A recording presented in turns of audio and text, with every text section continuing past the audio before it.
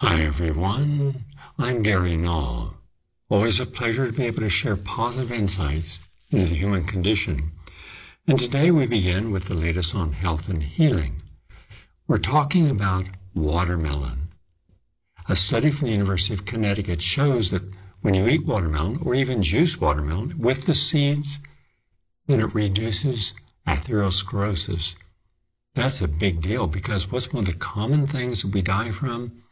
Atherosclerosis, causing different types of heart conditions, clogging of our arteries and veins, little pieces of the damage inside those veins and arteries breaking off, causing a clot to the brain, ischemic episode, or to the heart.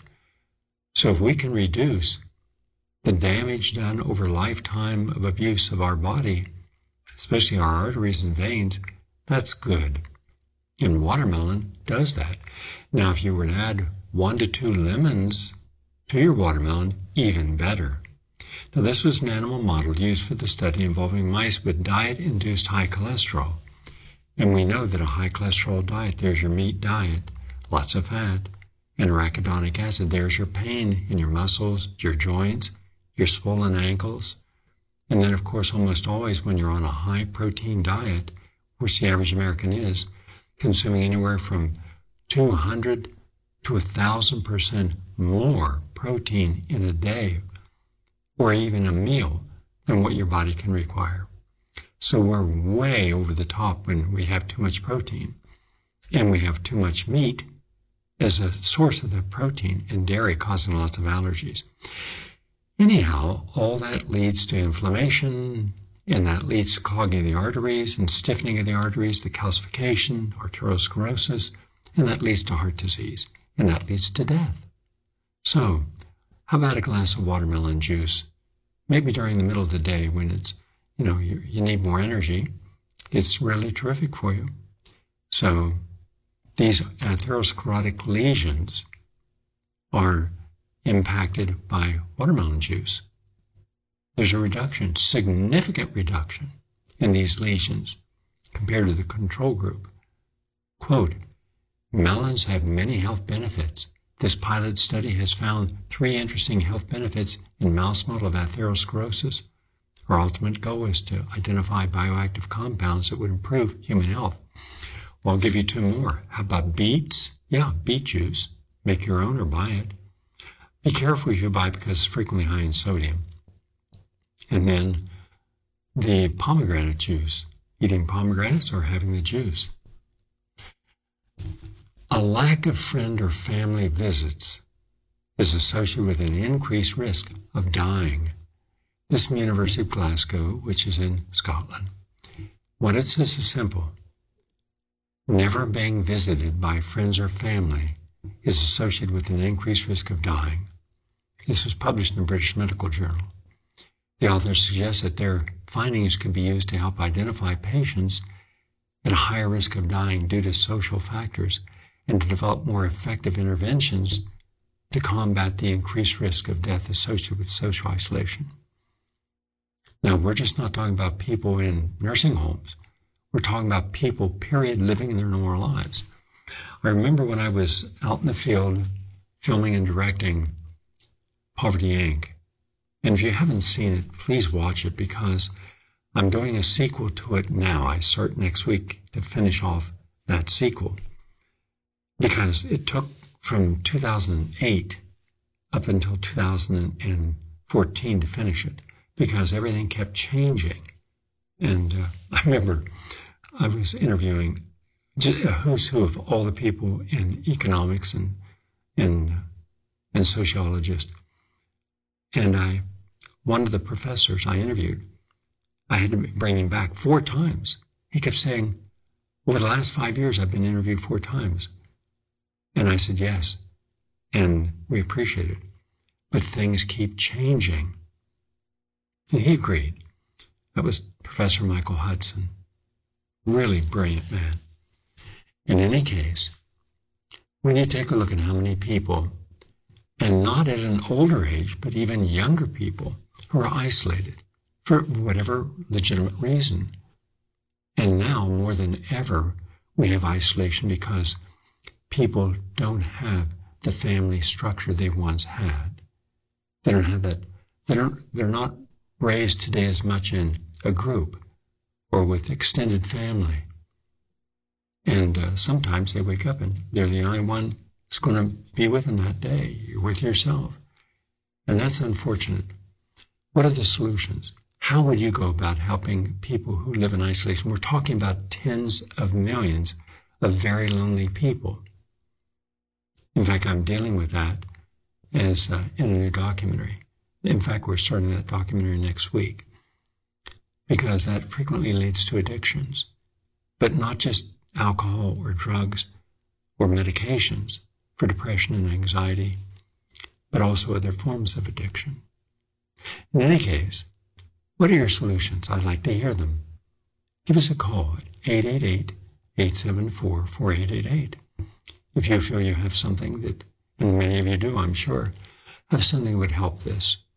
And what we're talking about is a lack of healthy social interactions. Interactions are essential. Okay, because if you don't, you have a higher risk of dying from any cause. Any cause. Overall increased mortality was strongly, in fact, far more associated with low levels of objective measures of social interactions compared to low levels of subjective measures. All right, so just saying.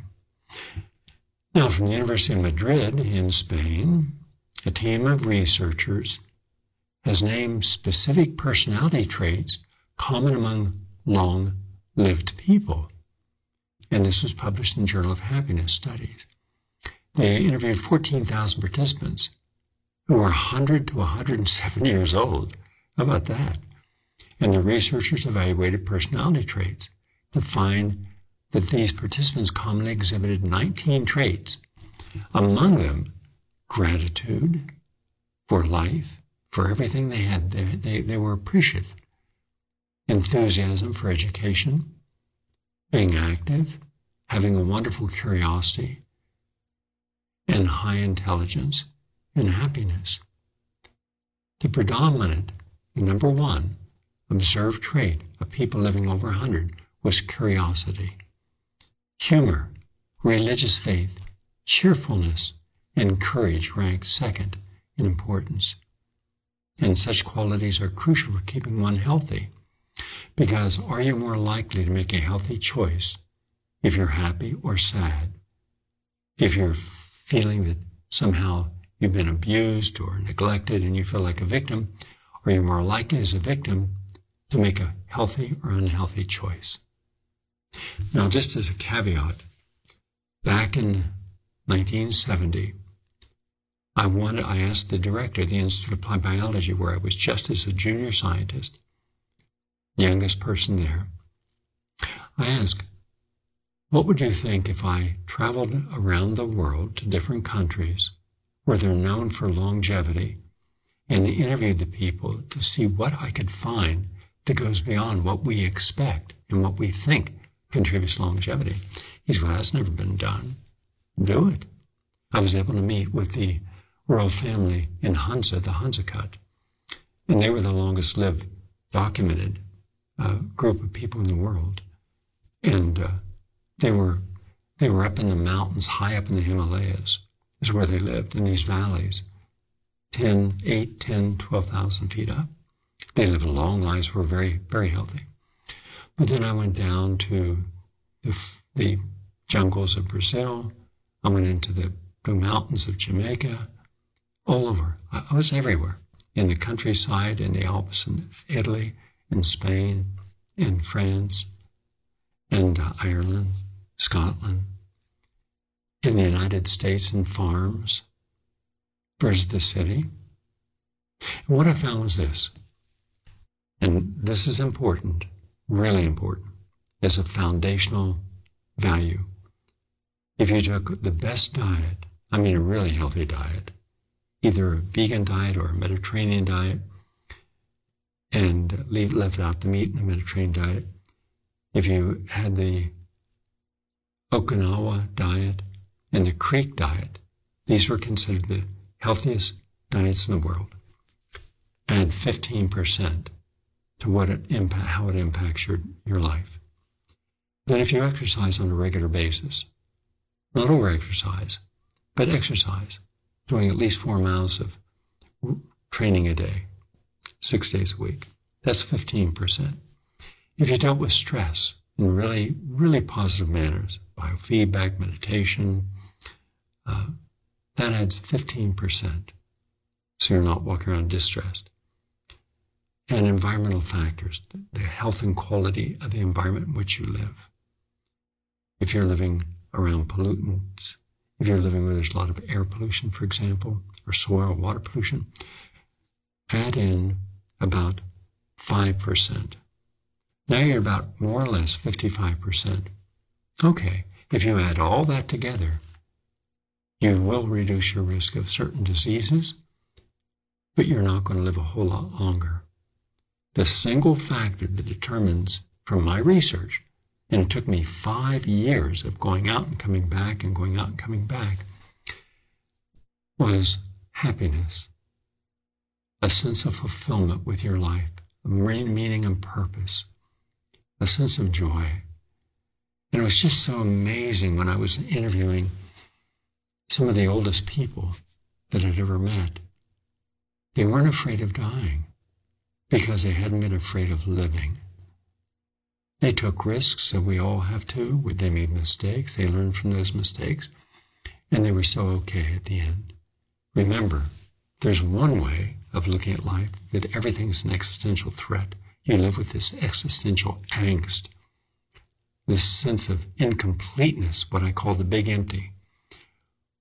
But also, there's a sense of well-being that comes from having an authentic, legitimate, constructive life at whatever level you're choosing to live. And that's happiness. Happiness, I found out, was, and the purpose within that happiness, was 45% of the equation of longevity and disease. So where do you think I began all of my protocols? With the symptoms of a life lived at some level out of balance? No, not at all. I began with a person's perceptions of themselves, society, their life. And that's where you're able to create a foundation that helps people. Because, hey, I was speaking to people up in, for example, the Italian Alps and over in the Spanish and French countryside. Never took a vitamin, didn't exercise, and didn't know meditation or had never done yoga. So how is it then, based upon our very simplistic linear model of longevity, that we had missed this? But we had. So just to share that with you. And that's the latest on health and healing. We're going to take a break and come right back. Please stay with us. I've selected some video clips to share with you that give part of an answer of our major crisis in all areas, whether it's digital currency that is now happening in Europe, in Australia that's coming here, it's happening in Canada, and what it means. Because most people are not focused on it in the United States. And also they just try to pass a piece of legislation, I don't know yet if they did last week in Congress, that would allow demand all new cars have a cutoff switch. So literally, a federal agency could stop your car, you couldn't start it, if you did something that they didn't like. Why in the world would any reasonable person want to vote for that, yet Democrats and Republicans alike were for it, knowing that we're already an overly monitored society? So I'm taking that, and a lot of other things are going wrong, and trying to give you a deeper perspective. All right? And today I'm going to start that. I'm going to share clips, but then I'm going to show you the backstory, what you're not told anywhere in the media or by the talking heads. And we're going to begin by taking a look at something that has just played out over the weekend, where the British Prime Minister, who's almost a billionaire, comes from that ruling elite, the kind of the noble class of Great Britain. They simply have more money than everyone else. so therefore they don't have to live like anyone else, not just in Great Britain, but around the world. They don't apologize for how they've made mistakes historically, and so it's not likely that the same people are going to apologize for making mistakes today. So this is going to be a more in-depth look at why Britain is doomed to never learn from history. Let's go to the clip. King Charles has been in Kenya this week, and he's been trying to make amends for Britain's colonial crimes. It is the intimacy of our shared history that has brought our people together. However, we must also acknowledge the most difficult times of our long and complex relationship. The wrongdoings of the past are a cause of the greatest sorrow and the deepest regret. There were abhorrent and unjustifiable acts of violence committed against Kenyans as they waged, as you said at the United Nations, a painful struggle for independence and sovereignty. And for that, there can be no excuse. In coming back to Kenya, it matters greatly to me that I should deepen my own understanding of these wrongs, and that I meet some of those whose lives and communities were so grievously affected. None of this can change the past, but by addressing our history with honesty and openness, we can perhaps demonstrate the strength of our friendship today. So the news here is that King Charles didn't offer quite an apology, but he did express regret about Britain's past. And we should talk about what Britain's past in Kenya is. Britain began colonizing the land that would become Kenya from 1888, and British authorities would go on to forcibly take land, pen the native population in reserves, introduce forced labour, and commit all of the other injustices associated with colonialism. But specifically, King Charles was referencing Britain's response to the Mau Mau uprising. The Mau Mau, formerly called the Kenya Land and Freedom Army, were a militant group that fought British rule throughout the 1950s. They took up arms and in their struggle killed a number of civilians. And the British response was fierce. They bombed Kenyan towns and cities where they believed the Mau Mau lived. They interned over 1 million Kenyans in barbed wire villages where food and water was limited and where movement was heavily restricted. And over 100,000 people suspected of being part of the Mau Mau were rounded up and put in concentration camps. This is a former detainee who had been a member of the Kenya Africa Union, so an organisation that wasn't the Mau Mau, describing his experience.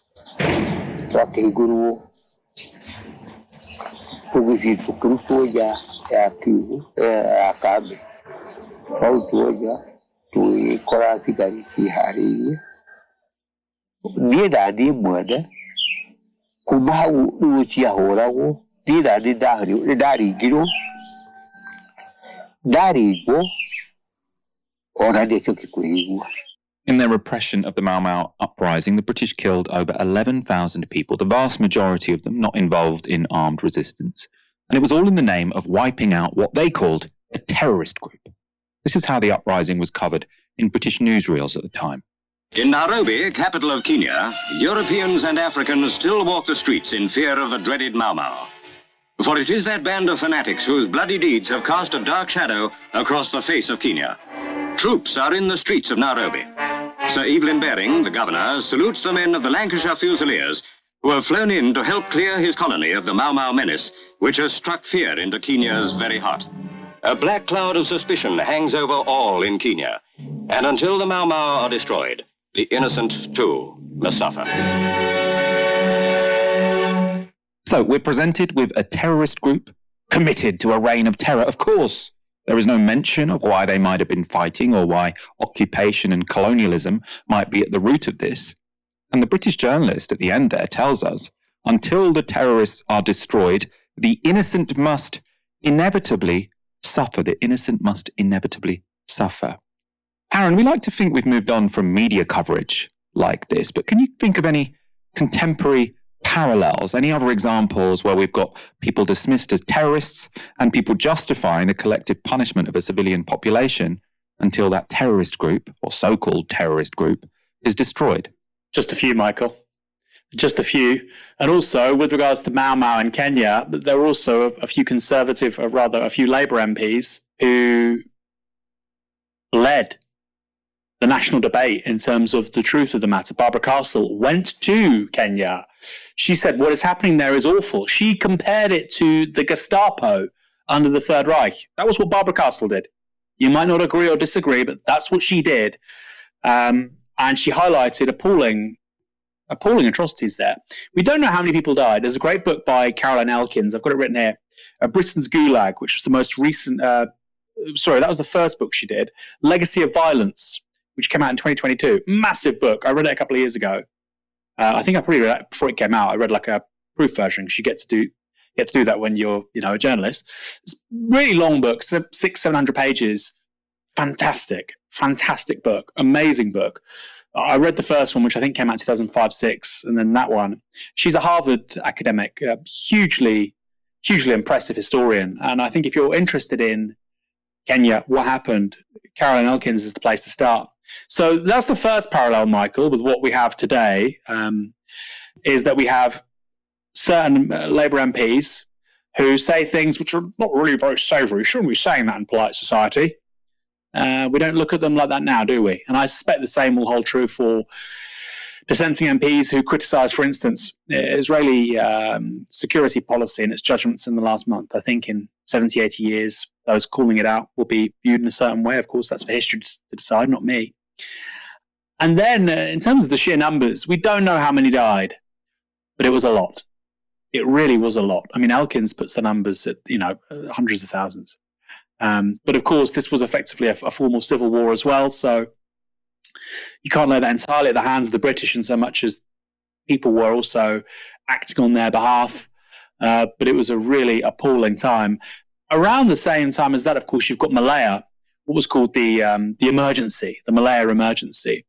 Very similar tactics. You have huge numbers of people, most of the civilian population in Malaya, put into concentration camps. They were forcibly resettled. And also you have the use of, I believe, Agent Orange, and maybe napalm, which of course the US then deploys in Vietnam, because they look at what the Brits do so successfully in Malaya. You're fighting in a jungle, counterinsurgency warfare, guerrilla warfare tactics. This is what the Brits do. We're going to do the same in Vietnam. So it wasn't that long ago, Michael, that we were doing some pretty abysmal things. I know people like to say, well, the British Empire was a long time ago. It wasn't that long ago. I mean, this is literally the British Empire. You can at least go to the end of the Second World War. But many people like to think that the worst excesses of British imperialism are 100, 150 years old. Of course, to an extent, that's true. But some pretty barbaric stuff was still happening in living memory. We're talking the mid-1950s here. There are many people out there. Okay, it goes far beyond the 1950s, but here's the backstory. Here's the larger or overarching story. Comparing the Mau Mau's, and by the way, over 60 other countries had similar kind of rebellions between those who felt that they had been living in gulags or concentration camps or detention, or members of their community or tribe or group were punished. This has been going on right up till today, because for the last 70 years, what we've seen is this in Israel. And that is unfortunate, that they have not made this identity. And that's why the Sean Hannitys of the world and all the neoliberals and all the people on college campuses saying, here's why you should not boycott anything from Israel, because they have given tens of millions of dollars to legislators, the lobbyists for Israel. We have given them in return $330 billion. And it's a small country. You don't have a lot of population there. Clearly, that money has not been used properly and certainly has not been used to the benefit of the Palestinian people. We also, based upon two separate agreements, the Balfour Agreement and then later in 1948, that they would be able to have, in effect, a two-state solution. But that was never what the Zionists wanted. And even Orthodox Jews, I've been watching videos all weekend of Orthodox Jews in Israel and other countries just being beaten to a pulp because the ultra-Orthodox don't subscribe to Zionism. And there are other groups that also don't within the Jewish community, and there are a lot of Jews who don't. But we didn't want to look at any of this. We only wanted to see it as a democracy. What's not a democracy on any level unless everyone is treated equally? Well, clearly, 4.5 million people, 2.3 million in Gaza, and the others in the West Bank, have not been treated equally. Equally means that you're able to have the same quality of life, the same existence, be able to walk where you want, run where you want, drive where you want, buy what you want, and have quality of life. There is no quality of life. There's only survival at the lowest possible level. And this has not been going on in secret. The whole world sees this. In fact, a resolution just passed last week condemning Israel for its continued bombing, especially of hospitals, is that almost all the other nations of NATO voted for this to stop. The United States and Israel did not.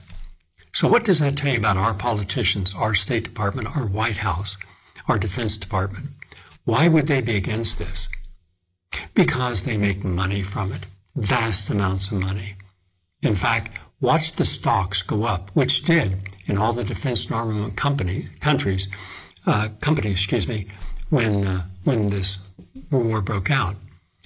Now, what Hamas did was an act of terror, and it was a crime against humanity. That you say, okay, we agree with that. Then why can't you also acknowledge that when, as of this moment, at least 7,000 young children and babies have been killed in the bombings, that's also an act against a people that should not have been allowed, because the White House and the media are controlling the narrative. The mainstream media is controlling the narrative. So what's happening? Where's the good news in this? The good news is that just recently, and again on the 27th this month, on the 17th this month, there's going to be a stop work day. Now, 300 cities around the world participated. Millions of people participated. On college campuses, there were die-ins and sit-ins, and these were principally nonviolent, but they were out there showing solidarity with the Palestinian people. But what happened up to this point? Well, what happened up to this point was, if you said anything that was honest and legitimate in criticism of Israel, you'd be called anti-Semitic. You could be thrown out of school. You could be punished. In some states, you could be arrested, like California, etc. Now, the young people, and these are people of voting age, they're going to cause boycotts of people who are exploiting this for their own financial gain. So this is what we're up to. And this is serious. But now you have awakened a huge number of young minds. In fact, some classes at Columbia University and other universities, there wasn't a single student in the classroom because they're being educated. They're being shown by commentaries, documentaries, film clips of what's happening in Israel. And the backstory of that is, this just didn't start with the Hamas raid across that fence. And by the way, I'm going to have you the story that challenges that Israel didn't know about that. Israel definitely knew about that, because some of the guards working in intelligence, 2 of them survived a massacre. And guess who killed them? Israelis in tanks. There were 20 people, including the Hamas, but there were innocents in there. They were all just blown to pieces. Well, why wasn't that discussed? Why wasn't that acknowledged? Because you cannot give up control of the narrative. So now the younger people are seeing this. The older people don't give a damn. Most of them don't. 90%, 95% of these protests and these boycotts are by young people. But they're the future. And they're going to look at the upcoming election and say, you, State Department, White House, the Democrats, Hillary Clinton, W. Washington Schultz, you all supported Israel and did so with the full support of the media. So we're boycotting that media. There's a video, I'm going to play it tomorrow, inside the New York Times, where all they did was read the names of dead children. And in 40 minutes, they only got up to the age of 4. Because the official death count now, based upon all the buildings collapsed and all the bodies inside there, can be as high as 25,000 dead, which mean over half of those are children. So how many bodies have to die before someone says enough and stop? If nothing else, just put a hold on this. Well, if you listen to the legislator from Florida, they want to see every Palestinian dead. And she says that. So you want to see 4.5 million from Israel dead. What about the other millions outside of Israel? You want them dead too? You want all Arabs dead? You want all Muslims dead? This is how fanatical and how deranged our legislative process is becoming, the legislators are.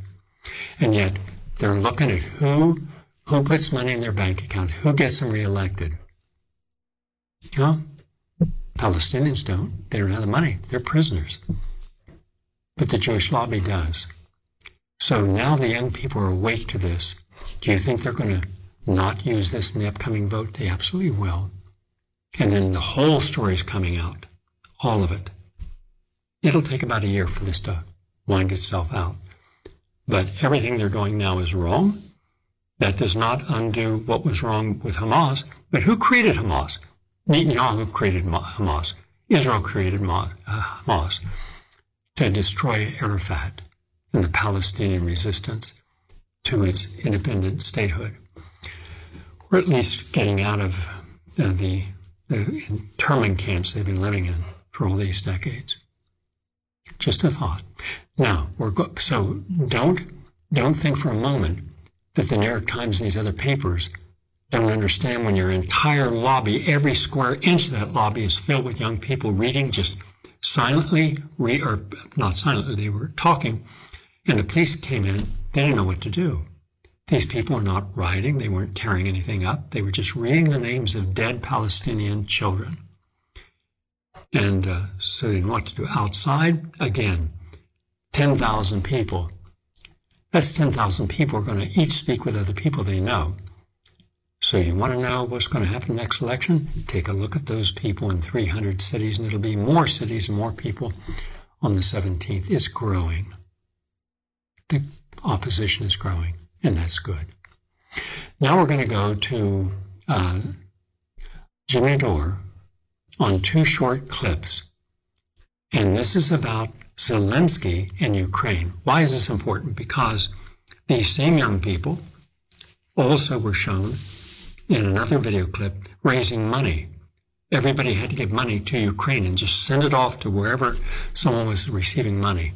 The United States government had no money, not a penny, for Detroit or Camden or older people who are living on money less than what they can survive on, or forgiving student debt, or any of the other important measures they could use that money to help Americans. Not a penny went to those Americans in great need.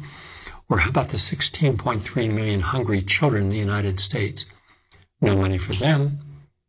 Or what about the 60 million Americans living in abject poverty? Not a penny for them. But the most corrupt country in the world, Ukraine, where everybody steals. Unlimited. Let them buy another villa.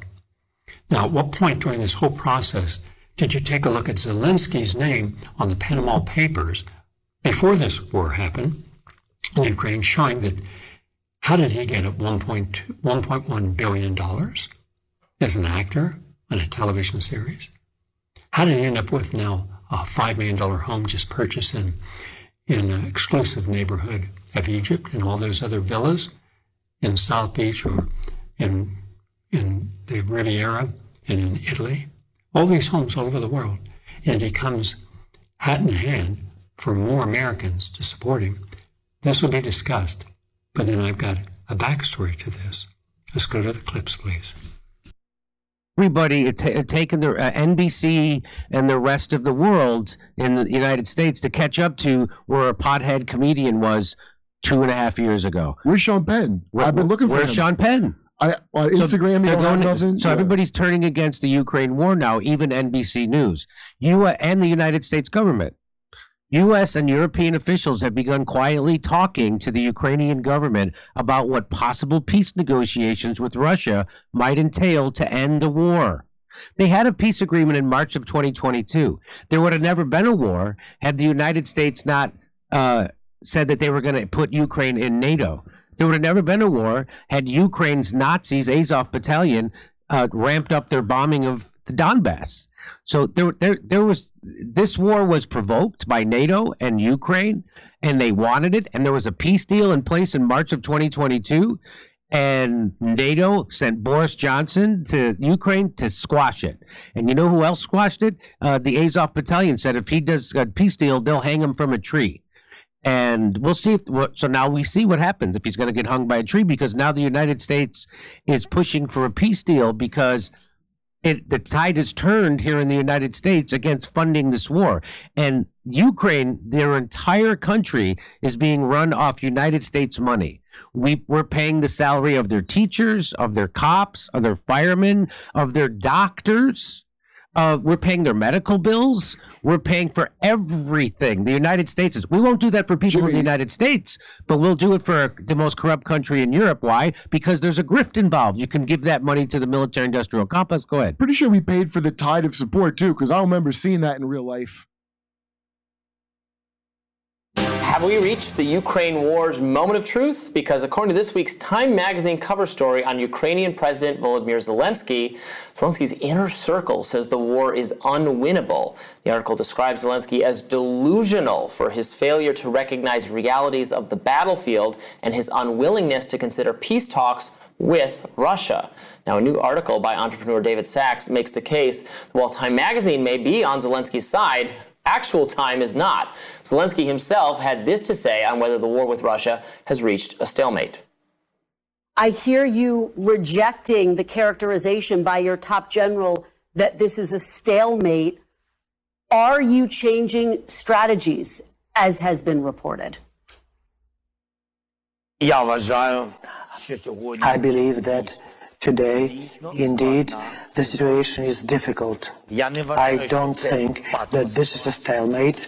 It's a check on the part of the Russian army, but before that, we did a lot. We had done a lot. We were in a difficult situation. They thought that they would checkmate us, but this didn't happen. Joining us now to discuss is partner at Craft Ventures and contributor at Responsible Statecraft, David Sachs. David, thank you for joining us. Good to be here. Are we reaching the point that many non-interventionist or skeptics of increased and continued and permanent U.S. support to Ukraine, a situation that was long predicted, where Ukraine has no choice but to have a conversation with Russia about what the future of the contested region will be? Yeah, that's exactly the point that we've reached. What you've really seen over the past week or so is that the narrative dam around the reality in Ukraine is completely broken, and the truth is now pouring out. It started with that Time magazine article. Like you said, Zelensky's own aides and advisors said that he was delusional for this, what they said, messianic belief in their ultimate victory. One of his advisors said, "We're out of options, we're not winning, but try telling him that." But that wasn't the end of it. Then you had this NBC News story basically saying that the war was deadlocked, it was in a stalemate. But even more than that, officials said that if Ukraine didn't negotiate by the end of the year, the situation would become urgent. You could almost hear the panic in these unnamed officials' voices. Then you had the New York Times just the other day talking about an open rift that's developed between Zelensky and his commander-in-chief, Zaluzhny. Zaluzhny did an interview with The Economist in which he said the war was a stalemate.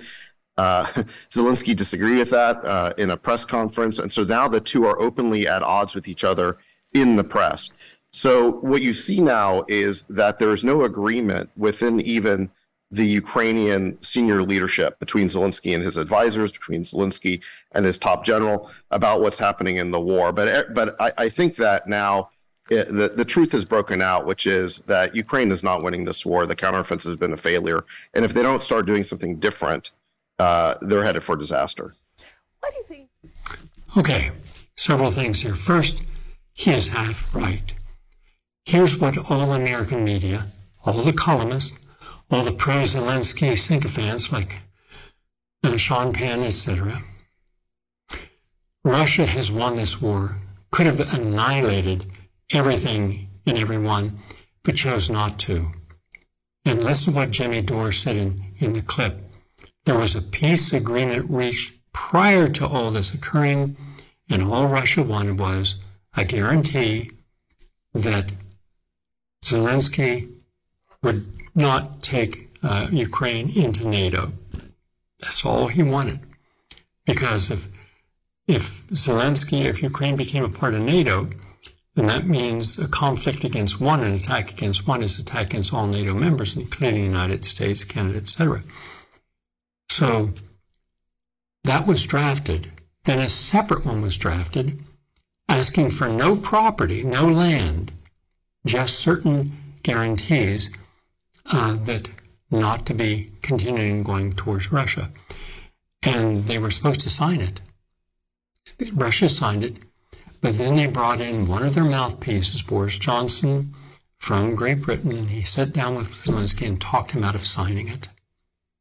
Because the United States were in it to the end. So he didn't sign it. So just think of it this way. 450,000 dead Ukrainians, and they have no more armed forces. They have no more weapons. Because Russia's got intelligence satellites, got intelligence on the ground, and every shipment that comes in, they're blowing it up. As a result, Russia has won this. It is inconceivable and inoperable for Zelensky to even survive. He's just turning more people, throwing them right into this meat grinder. All the while, Russia's just waiting, because now they don't, and listen to the lies. Remember, they just want to start with Ukraine, then they're going to go to Poland, then they're going to go to Finland and Sweden. They want the whole, no, they didn't. They didn't want to reconstitute the old Soviet Union. But we were lied to. And because we were lied to, we said, yeah, give them money, give them weapons, without thinking the consequences. Where do you think those are going? But nobody cared.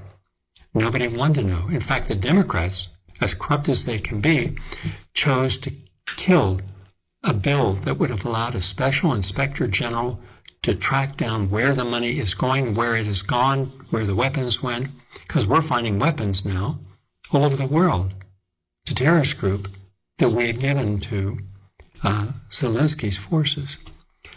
So they have to sign an agreement, but this time it'll probably be excluding the Donbass area, which are Russian-speaking, and it'll be to denazify the country, because the Azov Battalion, who are full-blown Nazis, they're not neo-Nazis, they're Nazis. These are killers. But they threatened Zelensky. You signing the agreement to end this, we'll hang you. And these guys could do it. So now it is so bad that finally, and this didn't happen by accident, that Time Magazine's Man of the Year last year, just a year ago, was Zelensky. And this year, the same reporter for Time Magazine showed him to be a fool, a person who shouldn't be in power. So then the other mainstream media that takes its order from the deep state, they started aligning also with the idea we got to leave. So they're planning a Vietnam-type strategy. Get us out of there and forget it ever existed. That's what's happening now. So this war, for all intents and purposes, is over. The attrition rate is just too high. Russia has 750,000 troops standing by, a massive amount of arms and equipment, state-of-the-art, and its nuclear power. It has threatened to use none of those thus far, because it wouldn't, because it knows the consequences to the rest of the world. But it is going to end Zelensky. You'll probably see him either assassinated or retired to one of his multiple villas with no one asking, how'd you pay for this? What are you famous for? Before the war, what was he most famous for? He and another person played a piano with their genitals. as an actor. Yep, true story. So one more clip before I give my most important commentary. And this is someone who disappointed a lot of people, myself included. Tulsi Gabbard switches from anti-war to justify Israel's war crimes. Let's listen to this clip from Jimmy Dore. It's a short clip. Supported Tulsi Gabbard in her campaign in 2020. And the reason why was because she was the only person, and certainly the only person elected, who was telling the truth about Syria. The Syrian war was just like Iraq, was just like Libya, was just a garbage war that was manufactured to funnel money to the military-industrial complex and for fossil fuel companies. That's what this was about, right? And so she was willing to tell the truth about it, and she was elected, and she was in the military. People forget, why did they all turn on Tulsi Gabbard? I'll tell you why everybody turned on Tulsi Gabbard. When she was the darling, when she endorsed, she stepped down as the vice chair of the Democratic National Committee because she didn't like how they were treating Bernie Sanders, and she wanted to endorse Bernie Sanders, and she was right. And she was a hero to everybody for doing that. And then when did they turn on her? When she started to tell the truth about the Syrian war. When she started to tell the truth about the war is when the media turned against her, and then all the Elizabeth Warren supporters turned against her, and then even Bernie Sanders turned against her because he's a bitch for the military-industrial complex too. That's what happened. That's why people turned against Tulsi Gabbard. She was always a supporter of Medicare for all. That's a lie when they say she wasn't. And the reason why they turned on her, meaning the Democrats, the lefties, people who were former Bernie supporters, Elizabeth Warren, the reason why they turned on her is because she told the truth about our foreign policy. And that's what made her such a hero to me. And here it is right here. Look at this. She used to say this: Israel needs to stop using live ammunition in its response to unarmed protesters in Gaza. It has resulted in over 50 dead and thousands seriously wounded. And that's the Tulsi Gabbard. That's the good Tulsi. And this is from before the... this is 2018. Yeah, this is from 2018. Right, yeah. And so here she is now, and it's another RFK Jr. It's like, how could you be so right? How could you be so right about the Ukraine war? How could you be so right about Joe Biden and the Democrats, the money in politics? How could you be so right about all those Syria? How could you be so right about that and then be so wrong about this? So here, let's play it. I don't know if Kamala knows what she's up to, but the reality here is when you look at things like what Representative Cori Bush is saying, what the Squad is saying, what so many of these other people are saying who are accusing Israel of committing a genocide, it is the height of hypocrisy because they're... Wait a minute. Jesus. Hang on, we'll play it a little more. Apologists and supporters of these Islamist Hamas terrorists who are calling for a genocide, the extermination of all Jews, not just in Israel, but around the world. And we're seeing this being carried out by these violent... So she's saying the Squad and the people supporting Palestine are the height of hypocrites, the height of hypocrisy. Did the Squad commit genocide? Wow, I didn't think they could get anything done. I wonder why she... So she was labeled an Assad toady when obviously this sounds like she's an AIPAC toady. Yeah. Okay. Now, he mentioned Robert Kennedy Jr., who's being trashed in a lot of the liberal media. Mainstream liberal media knows that he's a real threat to Biden in an election, and he can probably win. But younger people are going to him. Lots of minority people are supporting him. But now, Jimmy Dore is throwing Tulsi Gabbard out and Robert Kennedy Jr. out. Before you do that, think about this. What would the world have been like today if the one person who could have changed everything was voted in by the liberals, the new Democrats, as Clinton and Al Gore called themselves? We wouldn't have any wars. We wouldn't have invaded Syria, Iraq, Afghanistan. We wouldn't have allowed the war in Ukraine. We wouldn't have destroyed Venezuela. None of that would happen. We wouldn't have all this homelessness. We wouldn't have a council culture and getting laws passed, because he was very good at protecting Americans. He did more to protect Americans with more laws, the Safety Bill Act and Clean Water Act and Clean Air Act, etc., than any legislator in American history. That was Al Gore. That was Ralph Nader. Al Gore didn't do anything except smile and look presidential, and Clinton, we know about him. And so don't throw Tulsi out because she's wrong on this issue, and she is wrong on this issue. Just say, I'm sorry, I did not know all the facts, I did not do my homework. I should have. I should have gone to Israel, spent time on the West Bank, spent time in Gaza, saw how they were living, then looked at the history and looked at how many people had been murdered, what they were subjugated to, before I opened my mouth. She didn't. Okay. But on other issues, she certainly has been right. But now let's look about Robert Kennedy. So here's my suggestion to everyone out there, including Sarah G. Here's what you did. Is Robert Kennedy on the right side of this issue when he's supporting Israel and not Palestinian people? No, he is not. But don't throw him out because that one issue. Name me a perfect person. Name me a perfect politician. Everyone has limitations. But here's what we don't fear, because we know he's on the right side. So look at what's on the right side of Robert Kennedy. Look at his current goals and look at what he's done historically. Let me just remind everyone. He prosecuted union-busting corporations that labor can organize and negotiate fair wages.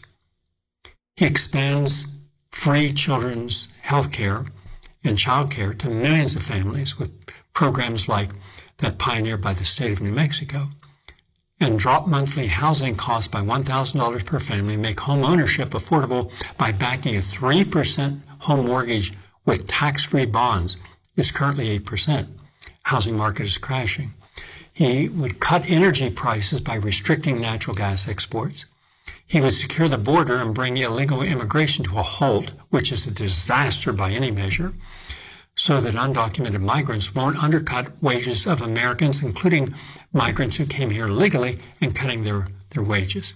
He would rein in the military spending and use the resources to fund infrastructure, de-ghettoize America, have universal health care, improve higher education, improve child care, and improve domestic prosperity. He would reverse the chronic disease epidemic that is a $4 trillion drag on families and the American economy. He would clean out the corruption in Washington, D.C., which funnels so much of our nation's wealth to giant corporations and billionaires. He would establish addiction healing centers on organic farms across the country. He would make student debt dischargeable in bankruptcy that Bush and others, including Biden, did not want the students to be able to file bankruptcy. It was all self-serving. Look at who funded them. And he would cut interest rates on student loans to zero. He would cut drug costs by 50% to bring them in line with other nations.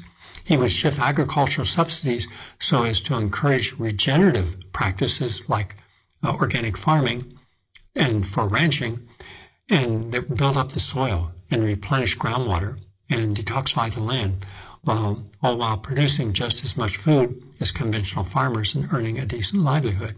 He would reduce toxic waste, industrial poisons, and pesticides that make people and ecosystems sick. He would protect wildlands from further development by curbing mining, logging, drilling, oil drilling, and suburban sprawl.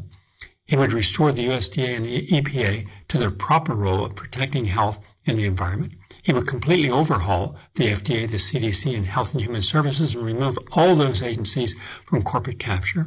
He would roll back the secrecy and making government transparent. He would protect whistleblowers and prosecute officials who abuse the public trust. He would rein in lobbyists and slam shut the revolving door that shunts people from government agencies to lucrative positions in the companies they were supposed to regulate and back again. He would end the imperial military project and refocus spending on crumbling cities and infrastructure, antiquated railways, and failing water systems. He would begin closing 800 plus military bases around the world and bring troops home. He would return the military to its proper role of defending the country. He would end the proxy wars, bombing campaigns and covert operations and coups and paramilitaries.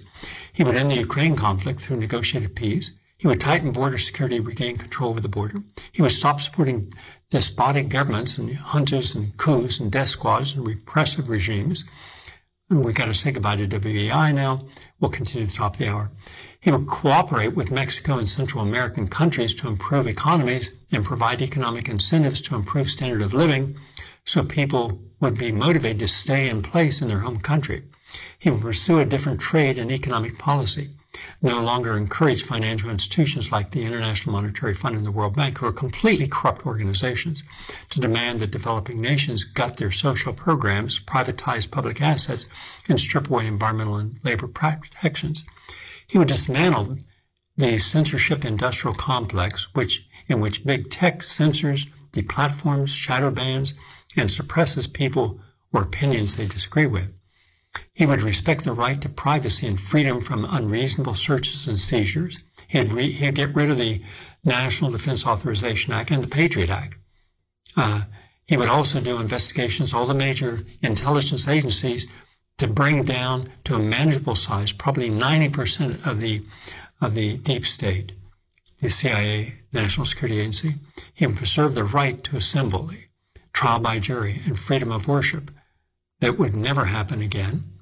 He would end the failed war on drugs and grant amnesty to nonviolent drug offenders. He would shut the school-to-prison pipeline and transition prisons away from a punishable paradigm to a rehabilitation paradigm. He would undo the legacy of the 1994 crime bill that disfavors African Americans and seeks early release for nonviolent offenders. He would reorient the police to serve, not occupy, Black communities. And the federal government will work with localities to change police culture with pro-community incentives. There'll be a nationwide network of low-cost for free addiction healing centers on organic farms available to anyone who sincerely wants to heal. He would expand youth programs to make them available to every young person who wants to learn skills while serving society and the environment, the sick and the elderly, and so on. And he would offer free passport cards available to any American citizens who wants one. That's just some of what he would do if elected president. So you're going to set all that aside, all that, because he does not support your particular position on Israel? Okay? So just remember what you would get in return. You get more of Trump, and you get more of Biden. Is that what you want? Because he would not allow anyone in his cabinet that had those corporate ties that both Biden, Bush, Obama, in fact, wasn't it Obama that we broadcast to? We wanted to know, how did all these corporate people get on his list of, his councils? Because the top person at Citicorp gave him a list of people he should hire, and he did so. So, no more Obama, no more Bush, no more Clinton, no more Trump. Someone who knows the background on everyone and would bring in people like Ed Dowd, who's one of his economic advisors now. Honest people who understand the establishment because he worked for BlackRock. And he knows the truth of things. His entire cabinet would be made up of similar such people. Is that what you want? Do you want to see the things I just mentioned put into practice? Well, that's going to be up to people who pull back. And Jimmy Dore should pull back and take a look at how he's challenging Tulsi Gabbard and Robert Kennedy. Remember, it was Robert Kennedy alone who wrote the definitive book on Anthony Fauci and his crimes and the failure of the COVID vaccine to be either safe or effective, and documented in a massive tome. And over 1.5 million copies sold of that. And he was attacked nonstop for being anti-vax, yet he was pro-vax, is pro-vax, just wants safe vax. Who else is going to go out there and say that? Not Trump. Not Biden. No one else. So just understand what you're getting. So that way we don't make decisions based upon impulse and looking at someone and judging them completely because they're wrong on Israel. Okay? Because he's right on everything else. I'm Gary Null. Thank you all for listening. Remember, I'm going to be doing this each day for the next 2 weeks, taking issues, a wide variety of issues, playing you some clips, and then giving an overarching commentary on them. Have a nice day, everyone.